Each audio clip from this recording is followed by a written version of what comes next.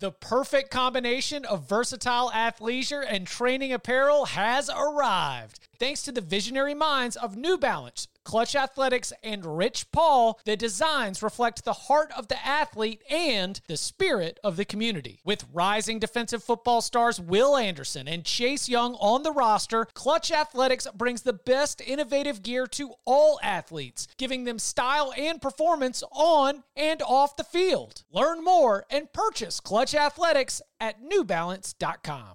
Robert Half research indicates 9 out of 10 hiring managers are having difficulty hiring.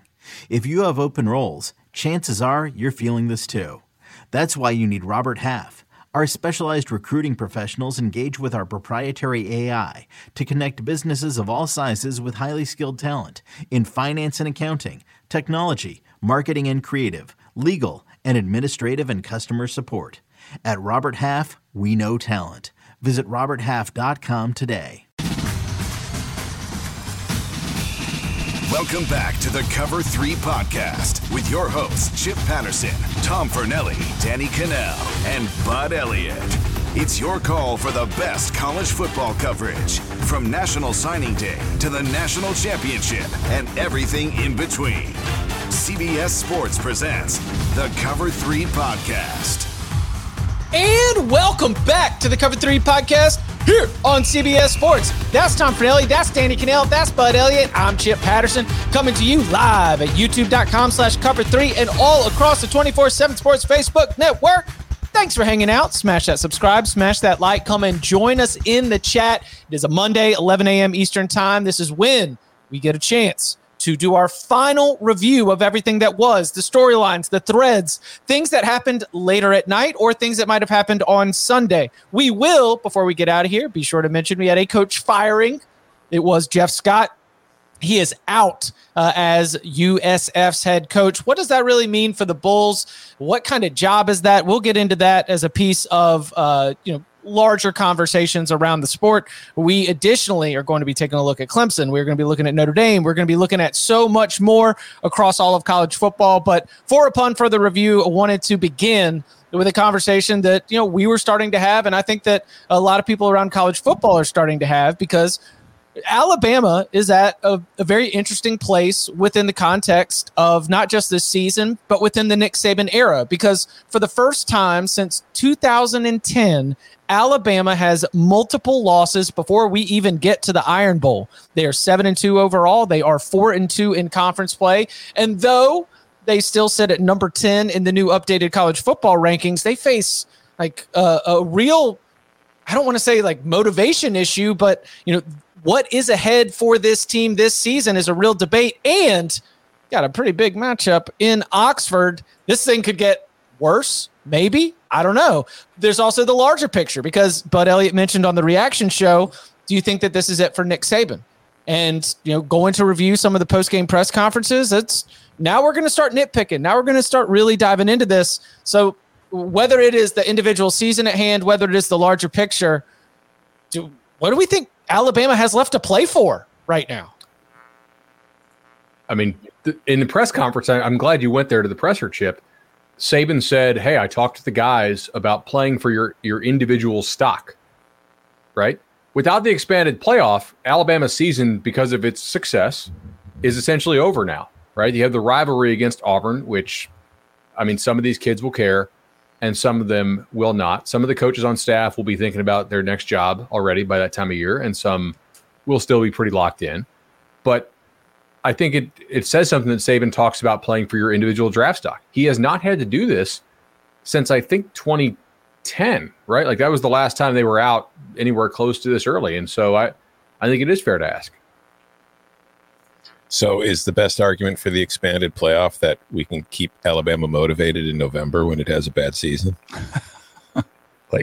Oh no, what if Alabama misses the playoff? It's bad for the sport. No, I think what's interesting is, we've talked about it on Saturday night. We've mentioned it many times on the show, the future of Alabama, Nick Saban, how much longer it's going to go.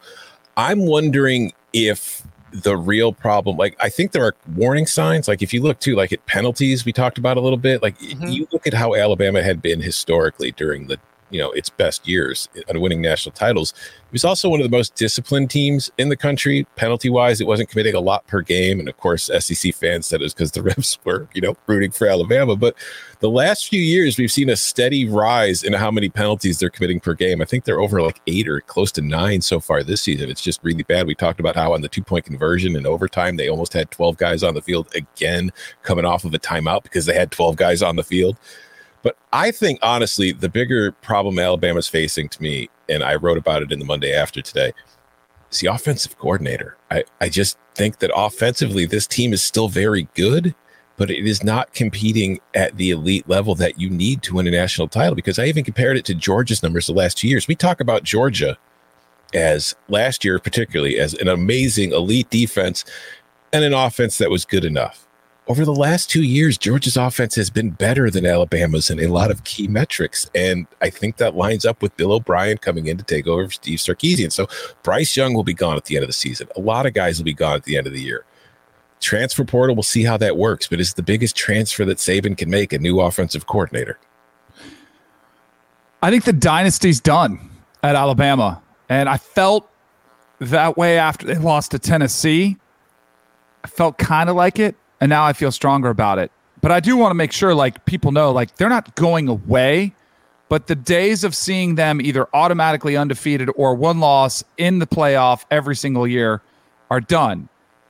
And if you look at it, it's been something that's been right before our eyes for the last year and a half. Like the days of the dominance where even this year, a couple games when you're like, oh, they're going to have the bounce back game, whether it was after the Arkansas game, then you have Texas A&M, 1-possession game. You have the Texas game, 1-point game. I'll give you a stat. I was looking for the stat. Chris Felica just put it out 15 minutes before the show, so it was perfect timing. Alabama single-digit wins or losses versus SEC opponents. In the last 17 games, they've had 10. In the previous 54, they had 10.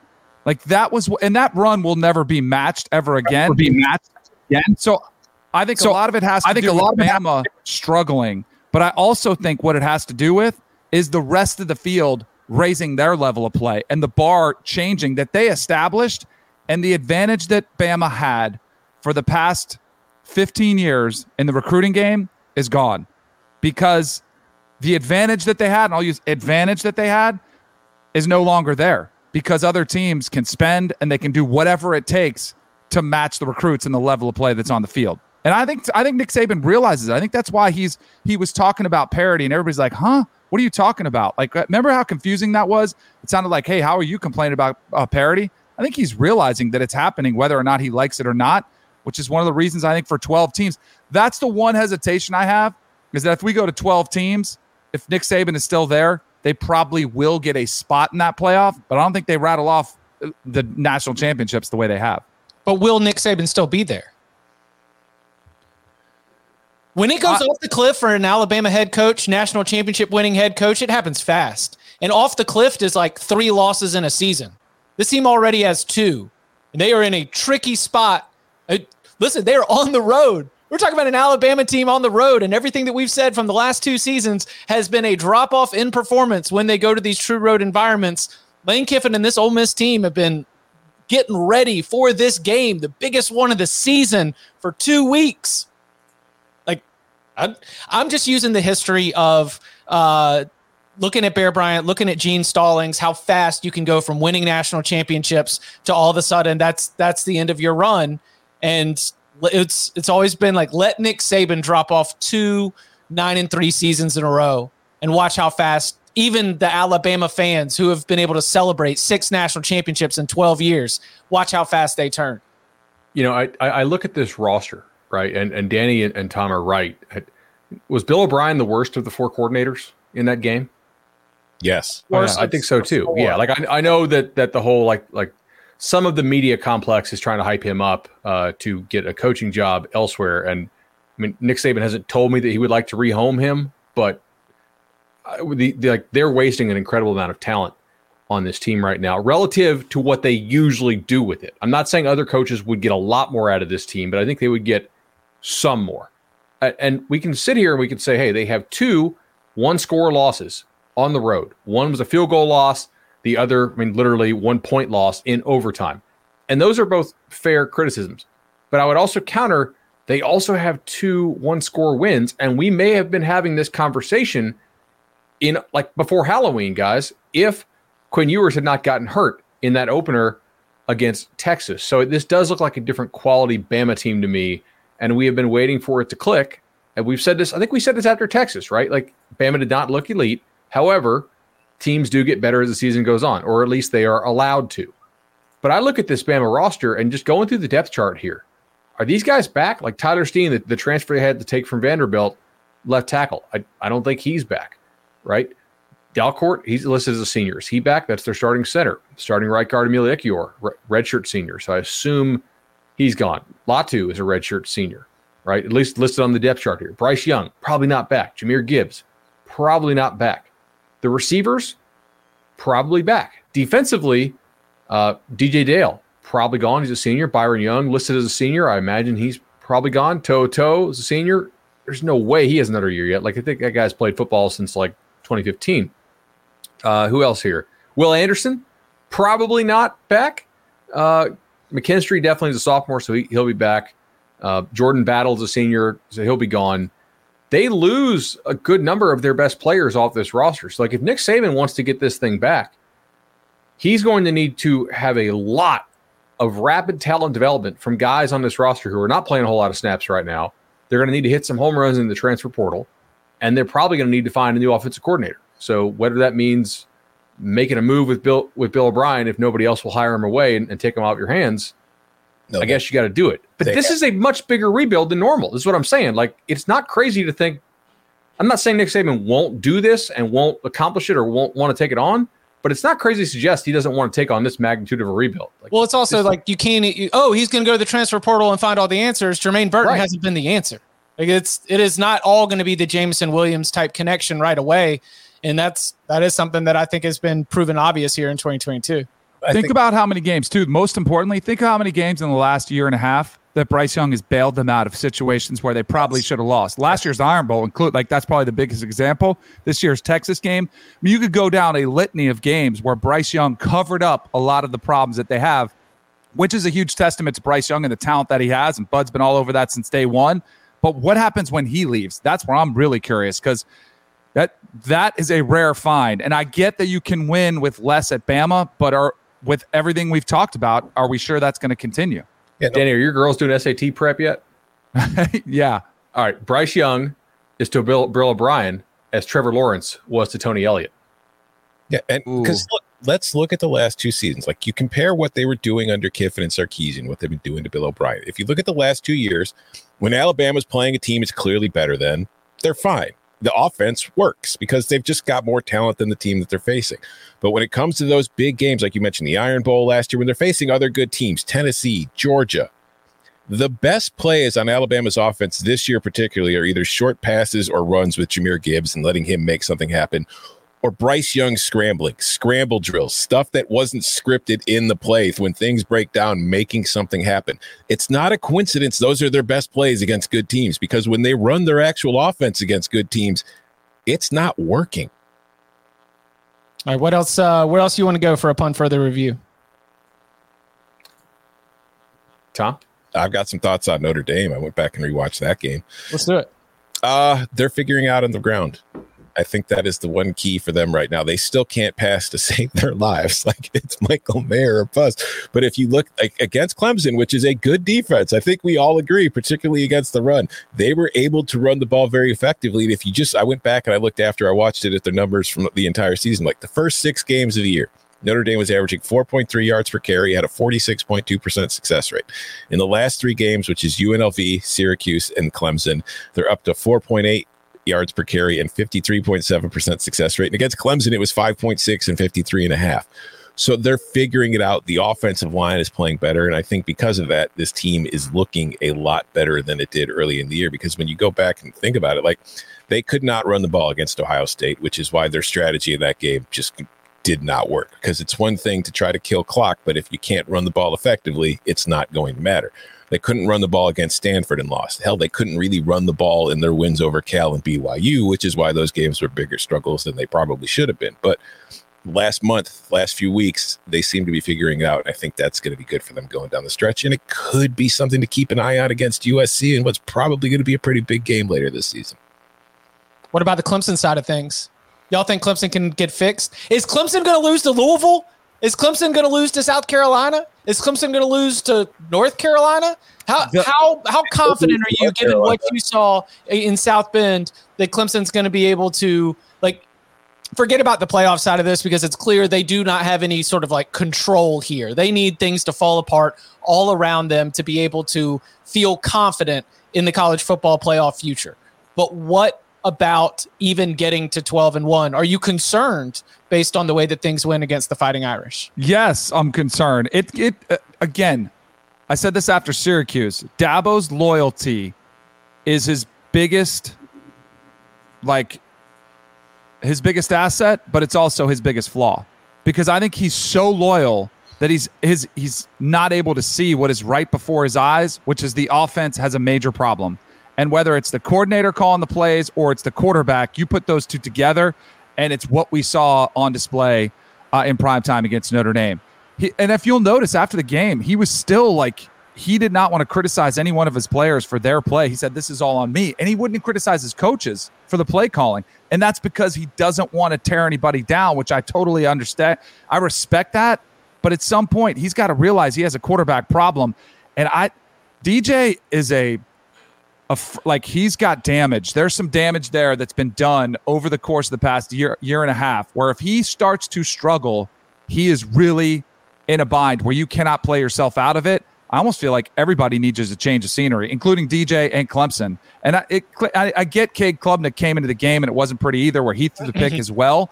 But it's hard to ask it sure feels like Dabo gave DJ all the reps with the ones, like when he came out there in an entire bye week, when you could have had something else going and brewing, you chose to stick with DJ Uiagalelei. I think he's got a problem on his hands, and I don't think DJ is the answer. And I think he's got to really do a hard job of reflecting on the people calling the plays and the offense that they're running, which we can all see. I think Chip used the word clunky. I think it's the best word to describe that offense. It is clunky, and it's not, and it's going to hold them back, which is why we're asking, are they going to win out? Because if they got a little bit more from the quarterback and a little bit more out of this offense, I don't think it'd be a question. They are not going to win out. They're not. I think the best possibility is losing in the ACC championship to North Carolina, because if they get in a shootout, I don't know they can keep up. But if you look at the schedule, Louisville, Miami, South Carolina, there's none of those three teams, especially with the way they're playing, where you think, oh, that team's definitely beating Clemson. But if you just look at Clemson all season long, it's had 4 comfortable wins: Georgia Tech, Furman, Louisiana Tech, and Boston College. What do those 4 teams all have in common? The bottom 30. They all sucked. All right, but they won by 6 against Wake. They won by 10 against NC State. They won by 6 against FSU, 6 by Syracuse, and they got blown out by Notre Dame.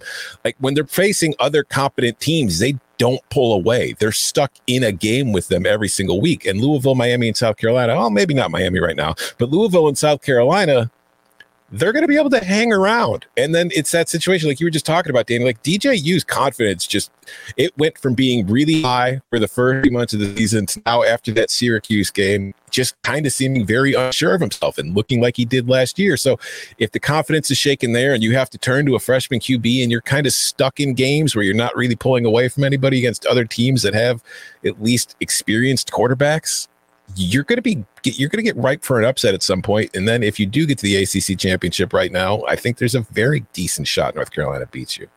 We talked about this a month ago. Dabo, I think, messed this up in the offseason. And I think some of their numbers kind of hit it for a little while, because to me they were looking better. But this offensive staff has a glaring lack of experience on other college coaching staffs. Everybody comes from inside the Clemson system. But what happens if that Clemson offensive system sucks, right? When those guys go elsewhere, look at Jeff Scott at USF. Look at Tony Elliott's offense right now at Virginia. What if it was really just quarterback-based and having freak receivers like Sammy Watkins and Nuke Hopkins there, and having Trevor Lawrence, and those dudes, Deshaun Watson, and hell, even Taj Boyd, who was a good college quarterback?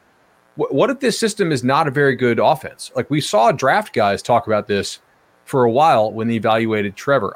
I think Dabo erred in not bringing in some new blood from outside that thing. I mean, if you're Cade Klubnik, are you sticking around? Like, do you believe in this offense to develop you and get you to the NFL if you're not ready made? I don't know, man. Like, can DJ stick around in this thing? I'm a little skeptical, and I'm very interested to see if Dabo will go outside the Clemson coaching tree and maybe bring in some fresh ideas. Because when everything is going great, cool. But when things are not going well, who inside that room has big-time college experience and can say, hey, when we were here, we did this. Or, hey, guys, I'm noticing this. This doesn't seem to be working. What can we do differently? Where will the answers come from for Clemson? Like, on offense, I have real questions about that. For about 4 years, it seemed like the entire college football world revolved around Alabama and Clemson. And it is shocking at how quickly that has changed. Both those teams taking losses at the same time.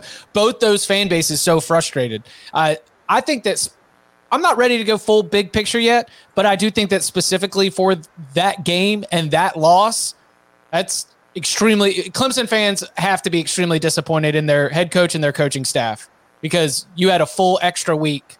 And whether it is something with Cade or whether it is putting in wrinkles to be able to go up against this Notre Dame defense, the fact that that offense was so ineffective against the Fighting Irish is a massive disappointment for a program that is, thought of itself as being able to put points on the board against almost anybody. He never lost a must-champ with South Carolina, but Notre Dame looks like a must-champ team, and you just lost to that. Like, that's unacceptable to lose to that Notre Dame team. Like, they play good defense, they can run the ball some. But if you have any competence on offense and any ability to make halftime adjustments, you should be able to beat Notre Dame. Notre Dame cannot throw the football at all, and their defense is good, but it's not like top 5 in the country good. And they've lost at home to a bad Marshall team and a horrendous Stanford team. They couldn't put away UNLV. Like, that's a bad loss. Notre Dame's not a good team. Yeah, but they're a better team right now than they were. Sure, they got to be better. They still can't throw. I mean, they're 100% game scripted. If they get down in the game, they're dead. They didn't. That's right. What's wild is that they blocked the punt. That's what's wild is that Clemson couldn't find a way to just win ugly, because they have won ugly a lot, but it wasn't even close to being competitive. That was a rough look. We mentioned Jeff Scott's name, so while we're here, let's go ahead and take it. Number one, I've seen it be floated that Jeff Scott, I don't know, just go to Clemson. Like, I floated it here Saturday night. Yeah, just go ahead and why don't you just show up, and why don't you, like, at a minimum, you could be a special assistant. You could be there for scouting. You could be there for game planning. It would be some new ideas from a time when Clemson's offense was much more successful. And look, I am not ready to break down the X's and O's. My observation of clunky was definitely a layman's observation. Statistically, they have at times through this run had some of the best offenses in the country.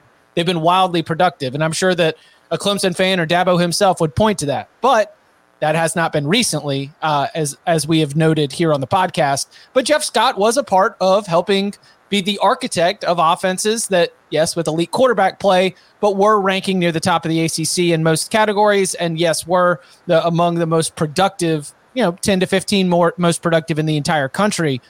But he is coming off a rough run at USF with the Bulls.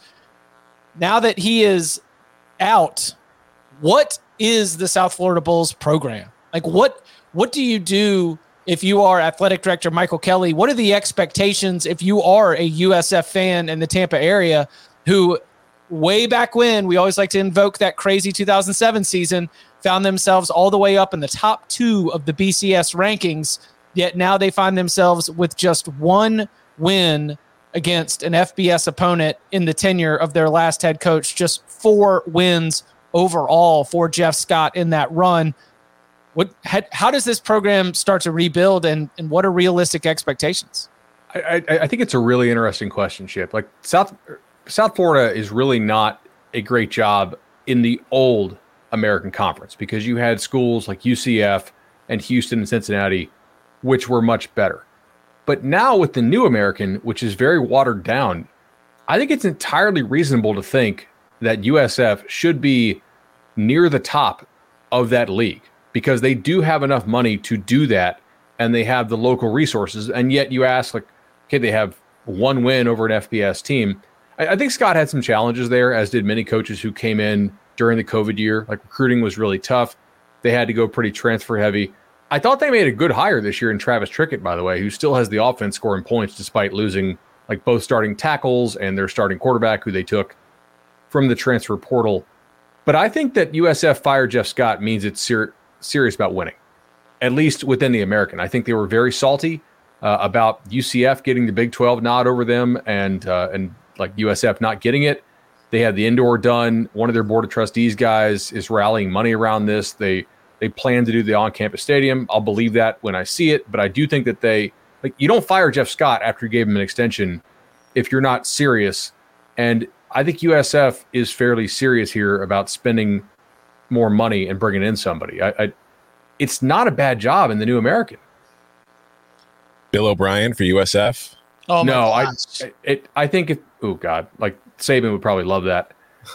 I think a name to watch here who has had success at USF, knows the area, recruits the area well, would be Tom Allen at Indiana. Like Indiana keeps losing games, things aren't going well there. I don't know what his buyout is. I don't know if they're going to fire him. I don't know if he would just be willing to walk and sort of, as coaches say, restart the clock. But I think he could do well there. Maybe a Tom Herman, who has done well in a city school. Now, USF is trying to be more collegiate and less commuter. Mm-hmm. Over past years, they've become some of that, but it's still like you don't have the on-campus stadium, right? You have to deal with some of those same things that you dealt with at Houston. I could see that. I think you probably give Dion a call here. I don't know if Dion would take it. I think he wants more of a Power 5 job. I don't think he's going to get a job like Auburn, but I think you at least engage Dion to see. He is from Florida, only about an hour and a half south in North Fort Myers. Those would make some sense. One of the problems, though, I think you're going to have is like you need to have guys who can score points to get fans to come to your stadium, which is not on campus right now. They play in the Buck Stadium, Raymond James. And I think there's a lot of candidates you would think of, hey, they're hot offensive coordinator, like Go Lesh at Tennessee, or maybe Kendall Briles at Arkansas or something like that. But will they go offensive coordinator with no head coaching experience? Sort of like Richard Johnson at SI, said, like, has the whole, like, you don't see black coaches hired back to back typically, right? You also don't see schools going coordinator no experience to coordinator no experience because it's hard to sell to the guys cutting the checks of like, hey, why did this guy fail? No head coaching experience. Well, we're not going to get another guy just like that. We need to reverse course and do something different. So I don't know, like a stretch candidate, if they could get Chadwell, but I don't think Chadwell would take the job. Maybe a Sean Lewis at Kent State. Like they're not having a great year, but that's a really, really tough place to win. And they've had a couple of the best years Kent State's ever had under them. So he would be exciting. I will say, if I'm a USF fan, I would be a lot more excited about any of those coordinators than I would be Tom Allen. I agree. Tom Allen, he's a good football coach. Hey, now you can't win in Indiana. Like Right. you can't win in Indiana. It's and I do remember a lot of Florida talent on that roster when they were winning. When he had that year that he came. I agree with you though, Tom. I don't think that inspires like the great welcoming by the boosters. There's going to be some massive party. It would probably get panned from those. Like, there'd be a lot of Google search going on from the USF fan base. I totally agree with Bud said. I'd be really careful. Also, I think everyone needs to be careful of hiring away coordinators who are at programs with elite talent and elite quarterback play. I'm not even sure what input Jeff Scott was having on that offense at Clemson when he was there. It was kind of already flowing when you had it there. So I think going with somebody with head coaching experience. Tom Herman was an interesting suggestion because I think he'd be an absolute home run. And it's further removed from the former Texas head coach. Let's bring him in here like they did with Charlie Strong. So at least they've had somebody. Because that's, again, you kind of say like you don't go back to back, but at least if it was further in the rear view, you could say, all right, let's try it one more time. And he had a lot more success at Texas than Charlie Strong did. I know he's 65 years old, but can we bring Jim Leavitt back? They're not going to do that. I asked about that specifically this morning. Like, no, absolutely not. On the Jeff Scott thing, basically I was told is like he tried to instill Clemson's culture at USF, and that's not a place where that's going to work. Okay, you need to be able to work with some edgier kids, some kids who may have a little bit of issues, some kids who have kids, right? Like basically is what I was told. So, yeah. You know what the funniest outcome would be here? I'm always here for the fun of it. Scott Frost. Scott Frost. At the USF. I don't think there's any way in the world it happens, but that would be hilarious. Like budget-wise, though, what school in the New American is going to outspend them, really? So you think about this. East Carolina probably has a similar budget. Memphis has a big budget, but Memphis spends a lot of that budget on basketball. SMU is not going to the Big 12, right? No. So SMU will outspend you. Western Kentucky, did they get into the New American? No. UTSA did, right? And UAB did? Right. Yes. So those schools will not outspend you, most Charlotte. likely. And Charlotte will definitely not outspend you, given what we're hearing about, how that coaching search is going. So, it's reasonable to expect USF to be a top 4 team in this league consistently with a good head coach, given the spending they're going to do, I think. All right. Coming up on the other side, we've got a very interesting position where a team that has risen to number 4 in the polls finds itself as a notable underdog this weekend. We'll take a look at the Big 12 title race, some of those teams involved, including Texas, TCU, and Baylor, plus some thoughts on Boise and poll assassin for the week that was. All that and more next. This episode is brought to you by Progressive Insurance. Whether you love true crime or comedy, celebrity interviews or news, you call the shots on what's in your podcast queue. And guess what? Now you can call them on your auto insurance too with the Name Your Price tool from Progressive. It works just the way it sounds. You tell Progressive how much you want to pay for car insurance, and they'll show you coverage options that fit your budget.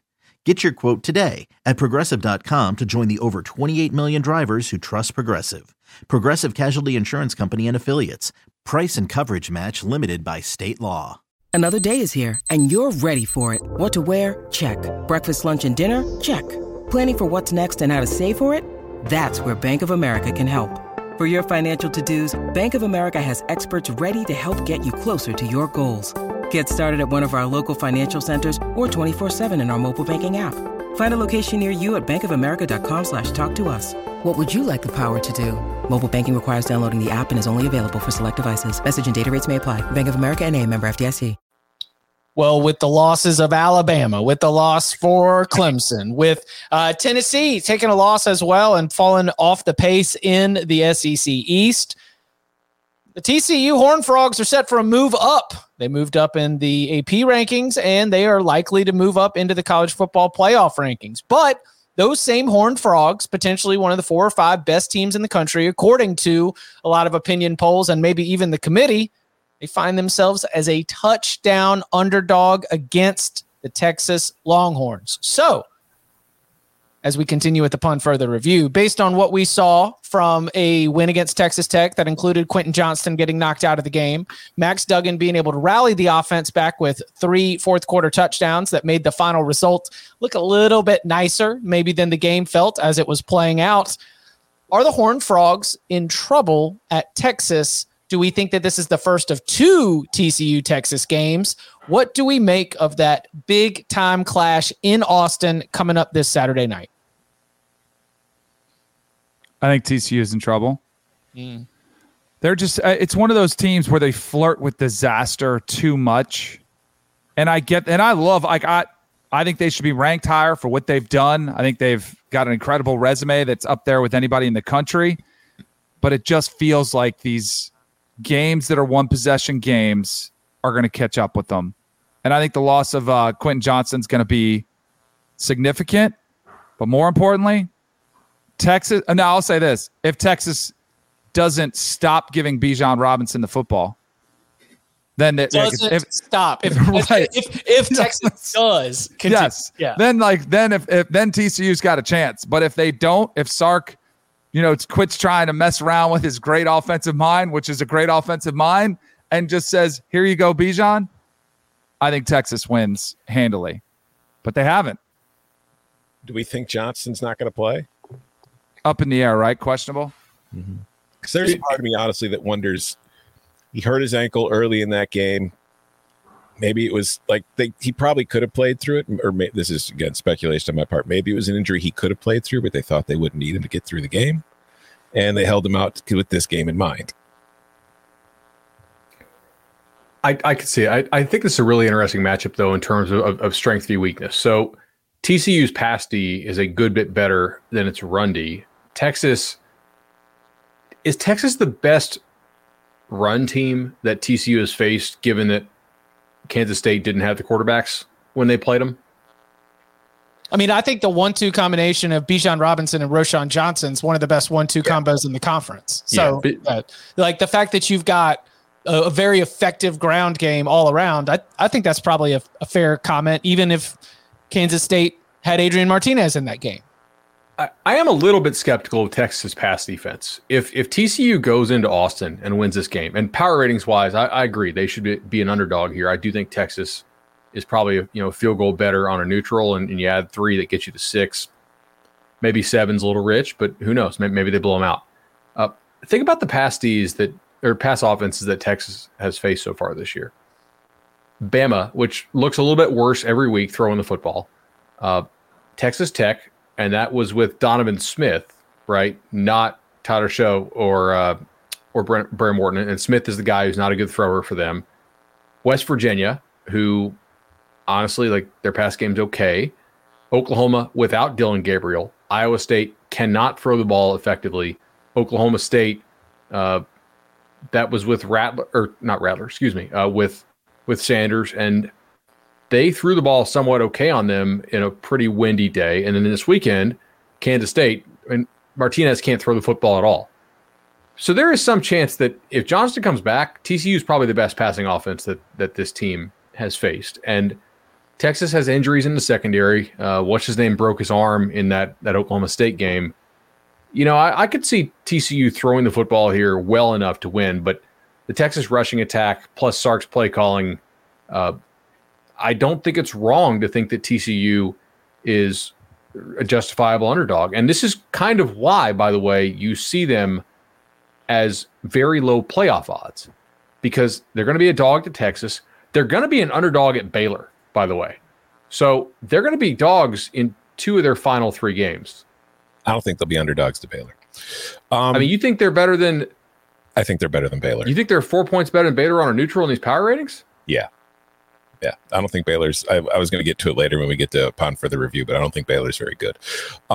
As far as this game, I mean, it's funny because we talk about TCU's defense all season long, about how it's the one thing that's keeping, it keeps it from being able to blow teams out.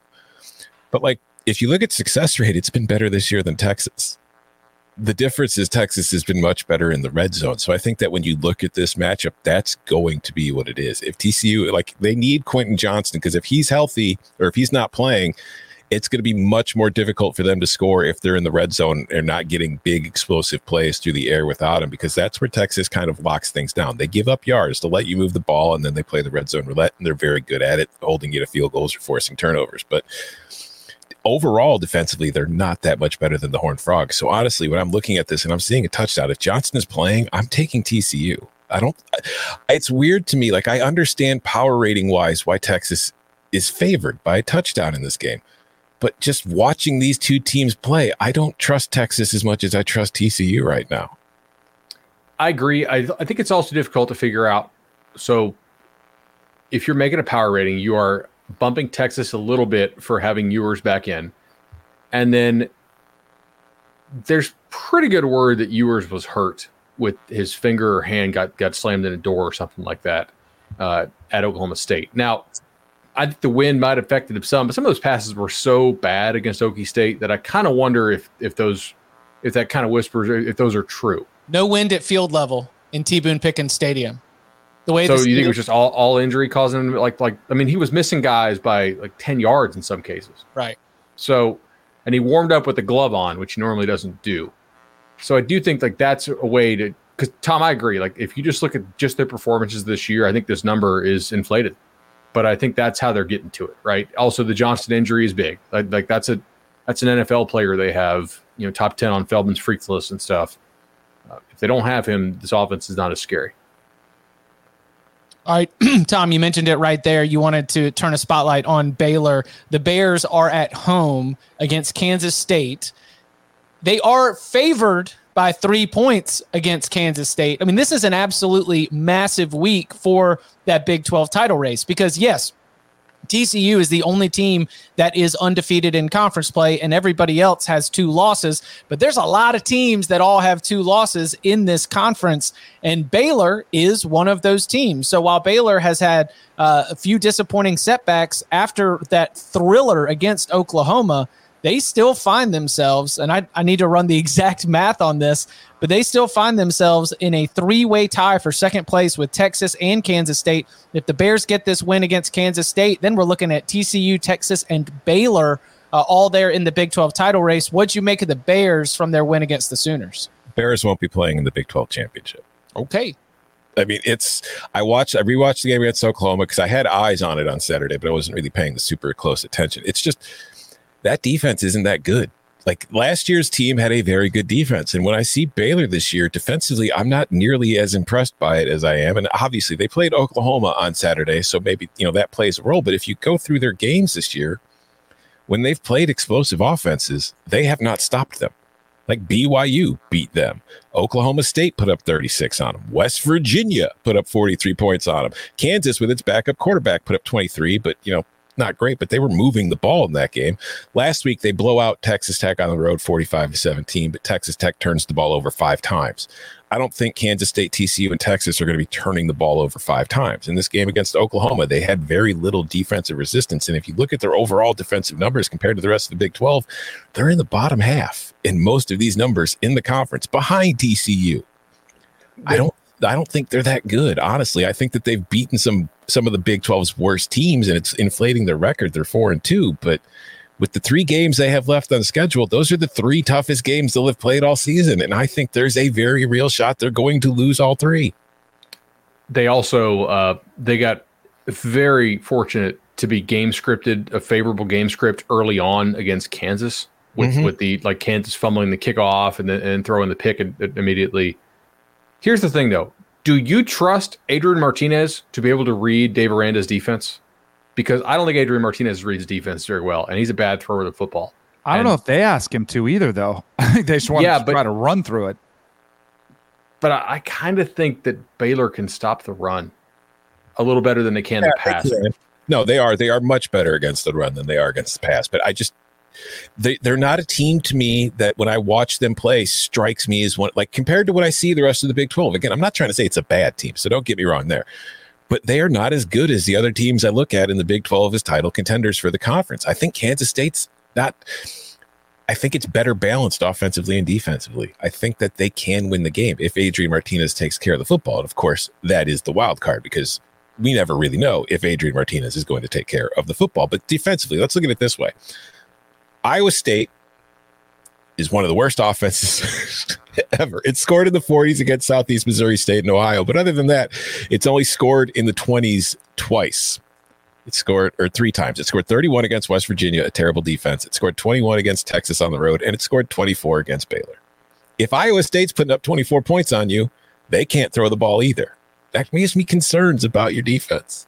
I'm glad you brought this up, by the way, because I remember back in September, I kind of thought that Baylor was BS because they got those ridiculous penalties in their favor against Iowa. Remember when Matt Campbell kind of uncharacteristically just lost his mind, and he was justified in doing so. Like those early penalties swung that game in Baylor's favor.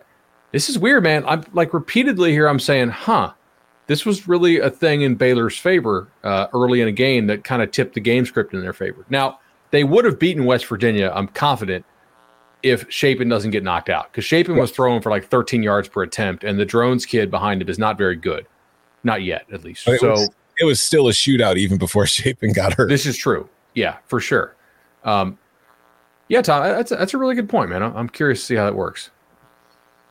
So as you handicap it, who do you think is playing for the Big 12 title in the first Saturday in December in Dallas? TCU and Texas. Yeah, I think those are the 2 most likely, probably by far. After TCU, Texas has Kansas and Baylor. They should be heavily favored in both of those. So you feel like Texas is going to hold serve. They will not be heavily favored at Baylor unless Baylor gets crushed this weekend. I mean, really? If they're favored, it's like a 4-point favorite.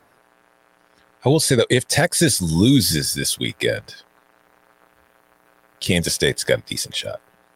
Because Kansas State's losses are to TCU and Texas, but Texas will have 3 losses. If Kansas State, okay. So I think it'll be Texas TCU, but if TCU wins and Kansas State beats Baylor this weekend, like I kind of think it can, then it's going to be Kansas State.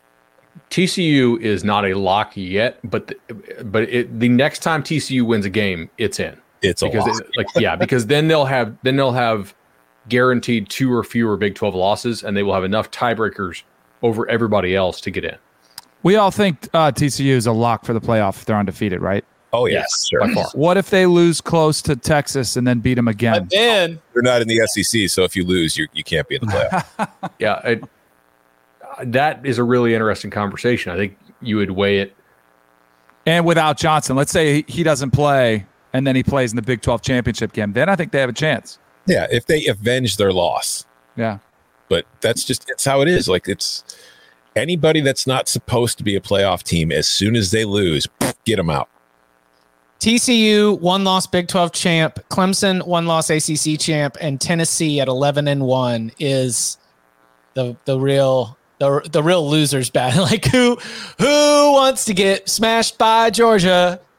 Well, it does depend. Like Tennessee needs to keep winning big, which I think it will. They're 3 touchdown favorites this weekend. They also need LSU to not lose until it gets to the SEC title game, right? Like LSU is only a 3-point favorite this weekend at Arkansas. Mm-hmm. I think that's short, but they're not guaranteed to win out. They're probably only like 50-50 to win out because they also have to go to A&M. Right. But like, come on, let's be 3-point favorites. Sam Pittman coming off a loss to Liberty with a chance to ruin LSU season, who's coming off a big overtime win against Alabama. Nobody is riper for an upset this weekend than LSU. That boot is sweet. It's one of my favorite rivalry trophies. Razorbacks are going to be bringing the heat, try to make sure that they can take down the newly minted SEC West leaders. All right, anything else you want to turn a spotlight on before we get to Poll Assassin and get out of here? Tennessee no longer has a 100% success rate in goal-to-go situations. Fire the OC. Bo Nix for Heisman is not as crazy as it. No, it's not. I mean, I don't think he's going to win, but I have considered taking a Bo Nix Heisman future. It's just I worry about what it'll do for my brand. Remember that the Heisman votes are split up by region. There are regional votes that have been dispersed. There are a few national votes. And I think in the West, you've got Caleb Williams, you've got Bo Nix, and you've got Dorian Thompson-Robinson. And they might all like beat up on each other. But the West Coast votes that want to throw their support behind somebody that is not coming from the Big Ten or the SEC, they've got an option if Bo Nix is able to continue winning and the Ducks are able to win the Pac-12. And Bo Nix is still going to have some Southeast loyalty from voters there. Because is that why he's getting pumped? Because I honestly, there was a cut in at one game, and it was Matt Berry with ESPN. They cut into Heisman hopeful Bo Nix putting up another stat. And as a firm backer of Drake May for Heisman, I was irritated. I'm like, why isn't he getting as much love? Because it was a blow. It wasn't like it was even a consequential game. It was Colorado, and we're putting up, Nix for Heisman. And I do see him. He's starting to crop up way ahead of where Drake May is in any of these boards. And I also think Caleb Williams, by the way, what he's doing, and again, another guy's playing late, and their game didn't even get started on the national stage until Bama LSU went final. So like you missed the first quarter and a half of USC's game.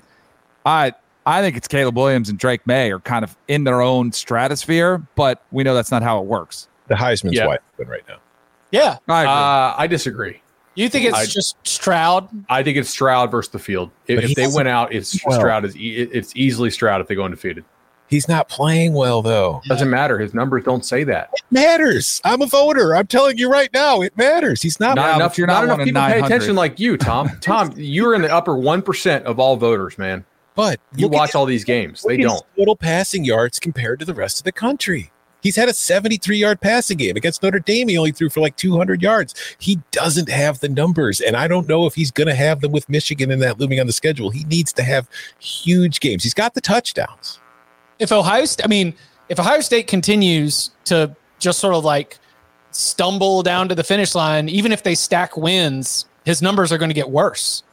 He's not going to have the kind of lead that he had at the beginning of the season when they put 73 on the board. He's currently 23rd nationally in yards per game passing. He's behind Bo Nix. You know who's got a chance to steal it from everybody? Stetson Bennett. Maybe Blake Corum. Because Blake Corum, if he goes into the shoe and puts up a big game, and now from what we've seen from Ohio State, like, are they that unbeatable? And if they struggle to move the ball against Michigan and Michigan wins that game, I thought J.J. McCarthy was going to open this thing up. This is a Blake Corum, old school, Jim Harbaugh, run the football, play action pass offense. I think Blake Corum could steal it from everybody. Also, and so you know who's about to catch C.J. Stroud in passing touchdowns? Caleb Williams. Yeah, Williams is playing super well. Mm-hmm.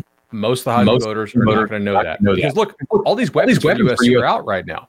Addison didn't play. Williams, Mario Williams, their other receiver, didn't play. Like, he's playing exceptionally well. But look, I hate it. I don't think he's playing like the best player in the country. I don't really think he should win it. If Ohio State goes undefeated, C.J. Stroud is winning the Heisman, guys. Period. Like, there's not enough voters that watch these games like Tom. C.J. Stroud has thrown 29 touchdowns this season, okay? And 4 picks. 20 of them have come in 4 games against Arkansas State, Toledo, Wisconsin, and Michigan State. Voters aren't going to care. Rutgers, not enough of them. Iowa, Penn State, and Northwestern, he's thrown 9 touchdowns. I think it all comes down to the Ohio State. Year? Yeah. You had a couple prominent college ball media people talking about how Will Anderson was the best player and should win. And I think it was very instructive that Will Anderson did not even get to go to New York. Because most of the people that vote for Heisman don't pay attention on this level. They just don't. It's a voting award. He's a defensive end. He's never had a shot to win to begin with. These are quarterbacks, and C.J. Stroud's numbers are going to be compared to other quarterbacks on playoff teams. And he's not going to have the numbers if he keeps playing the way he's been playing. The last 2 weeks, he's thrown for 1 touchdown.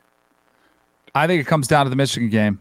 And it's probably going to be a one, like, as long as he's positioned himself against Michigan. I'm telling you. I'm just talking about just get the W and he wins it. I think he's got to have a good game, like at least 2 touchdown passes, 250 plus. If he does that, which isn't a fantastic game by their standards, by his own standards, I think he wins. But I think it's going to come down to 1 game, which is kind of stupid because that's not what the award is supposed to be about. Although a lot of times it does come down to the recency bias of what did we see in conference championship weekend and the last rivalry weekend. Poll assassin for the week that was. Any ballots stand out as we take a look at? I know that we had one listener submitted ballot for poll assassin. They were fascinated. Let's see.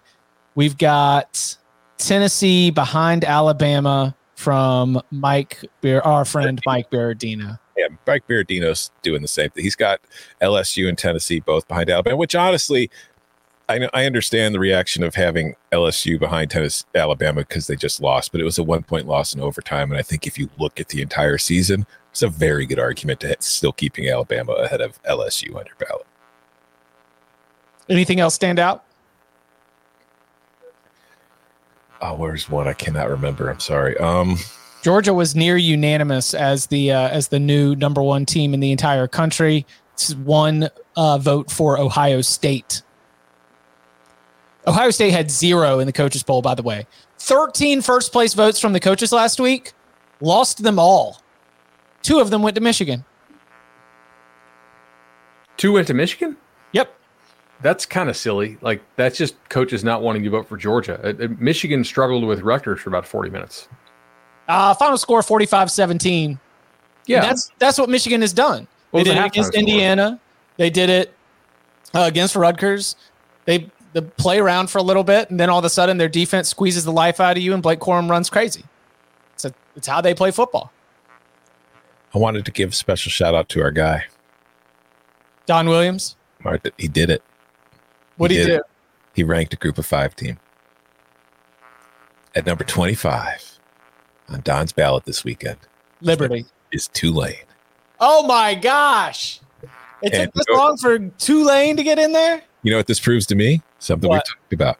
The college football playoff rankings influence the voters. Tulane was the highest group of 5. So when somebody needed a team to put at 25, I'll just put the one group of 5 team that's rated highest in the CF. No, I'm just kidding. Tulane deserves to be ranked, and I'm happy Don gave them some credit by putting them on his ballot, because he does not put Group of 5 teams on his ballot. We got Tulane and UCF coming up this weekend in New Orleans. Awesome game for the American Athletic Conference. The Green Wave also have SMU at home and finish at Cincinnati. Tulane with SEC championship trophies in the trophy case, making a run at a New Year's Six Bowl, one of my favorite storylines of the final 3 weeks of the season. We will be back on Tuesday night, around 7:20-ish, with instant reaction to the new college football playoff rankings. And also, on Wednesday, we're going to open up that big old bag of mail. We want questions from you. So go and leave us a 5-star review, and in that review, put your question. We'll add it to the big old bag of mail. We're going to start reaching out to you, trying to answer your questions, engage in the conversation as we come down this home stretch. We got coaching searches. We got playoff rankings, lots to get into that we will pick some of the best ones, some of our favorites, and throw them into Wednesday's show. And you can follow him on Twitter at Tom Fernelli. You can follow him at BudElliott3. You can follow me at Chip_Patterson. Gentlemen, thank you very much. Thank you. Yeah.